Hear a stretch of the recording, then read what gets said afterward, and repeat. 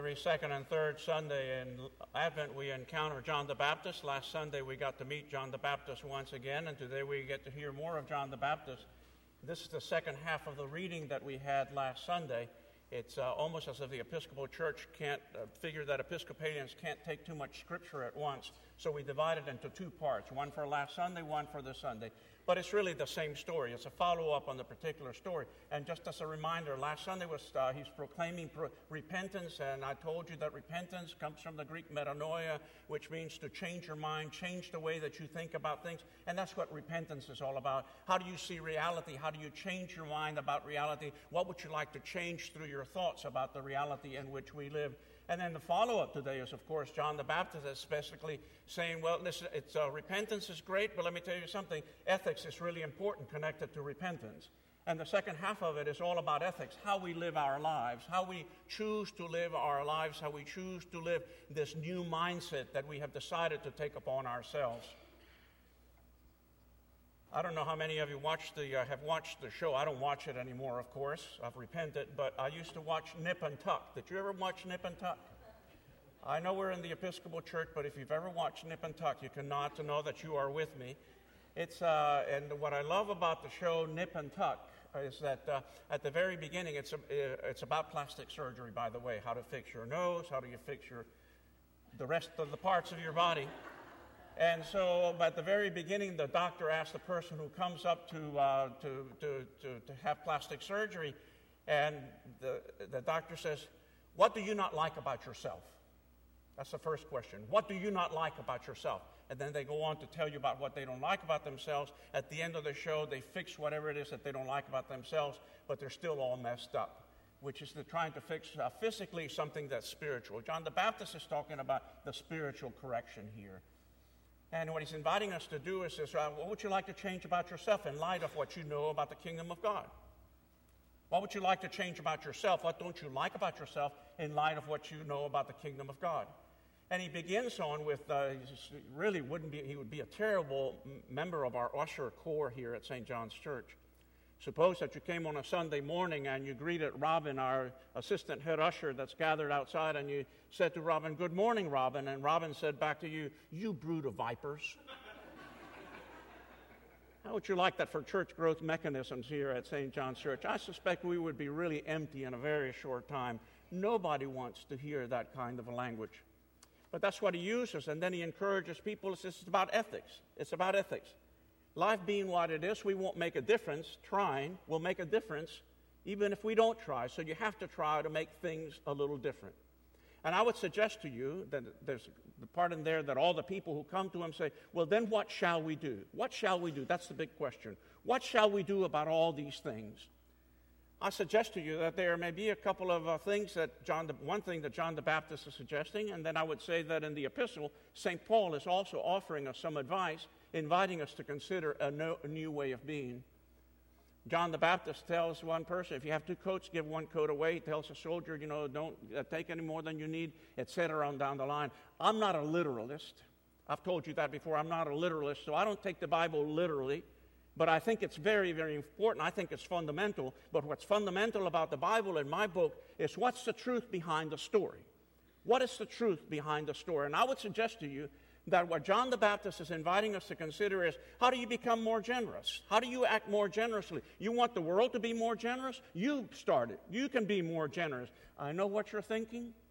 He's about to ask us to fill out our pledge cards for our annual giving.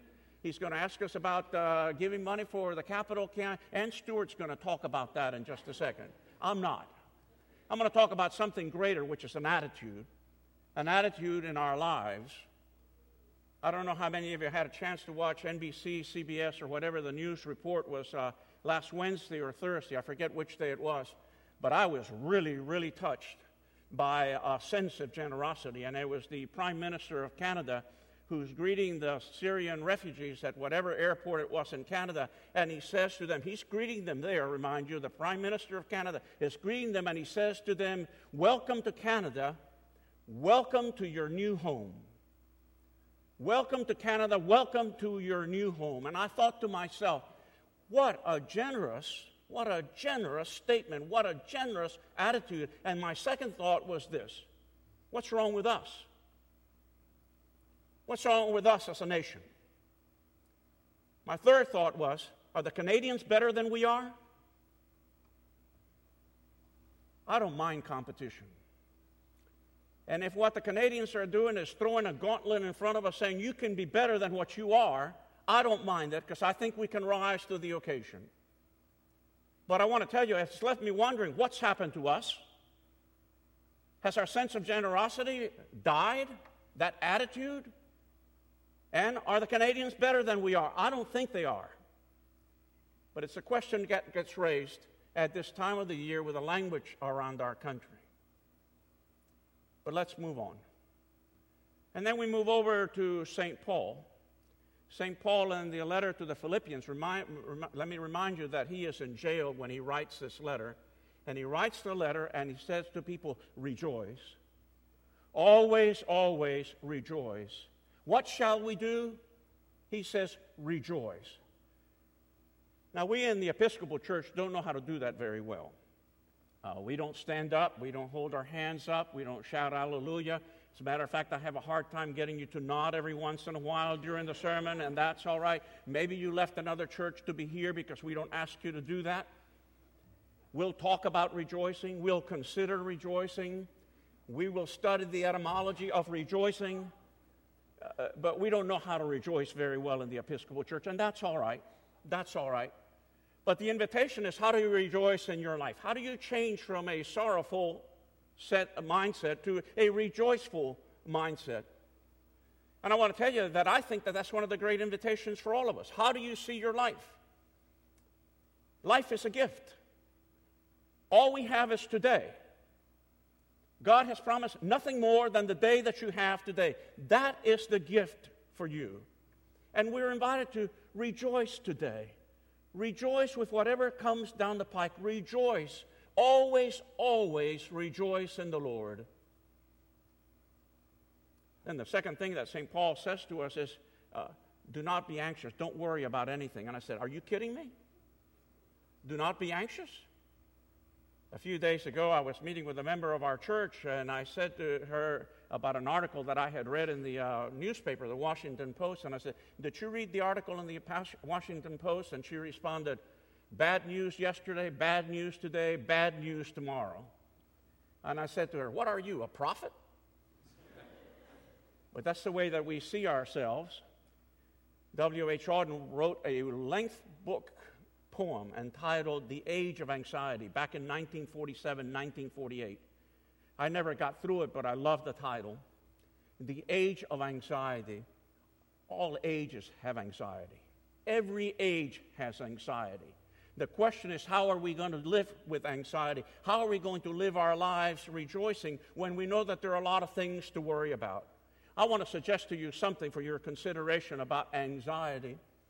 I want to suggest to you that you consider that one of the great gifts that we have, and this is where the rock of our foundation is, the rock of my foundation is when I can proclaim that Jesus is the Christ, that Jesus is the Messiah. And if I believe that Jesus is the Messiah, that's where I ground myself. And there is no anxiety, and there is nothing that can move me from that, because God has promised to be with me, not only today, but throughout the end of the ages. And the presence of God will relieve my anxiety. I think that's what Paul is inviting us to do. Don't worry about things. Be calm. Don't be anxious. Some time ago, I read a lot of novels about seafaring captains. I used to read all these things about the ships and all that kind of stuff.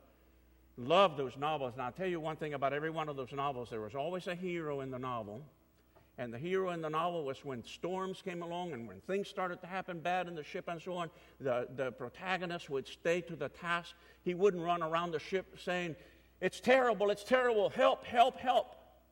He would do something, and people would rally around that person because he was calm, because he didn't live in an age of anxiety.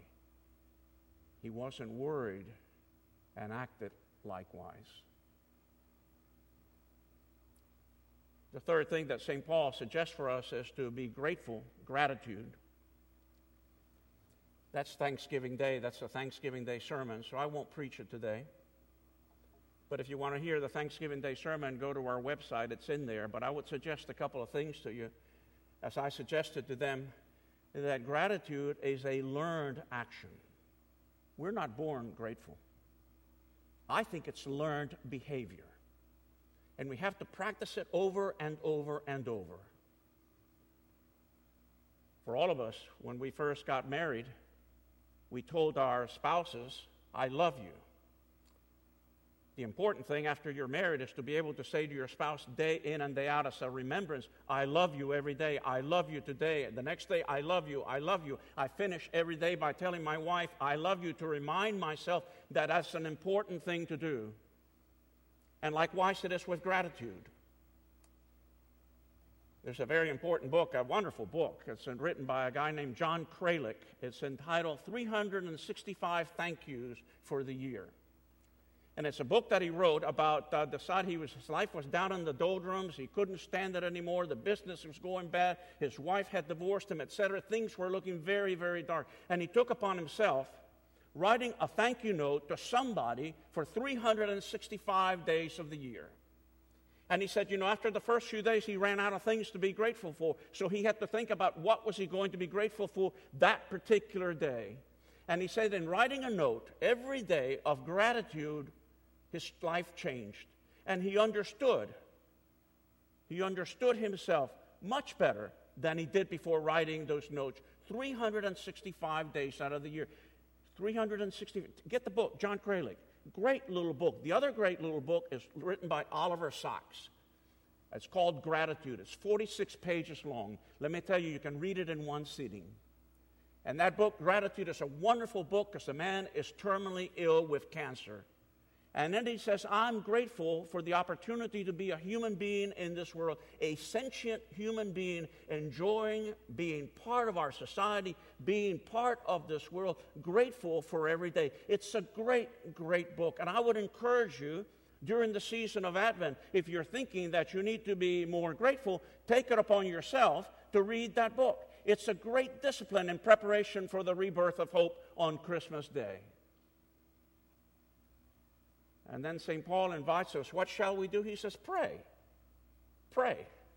What shall we do? Pray.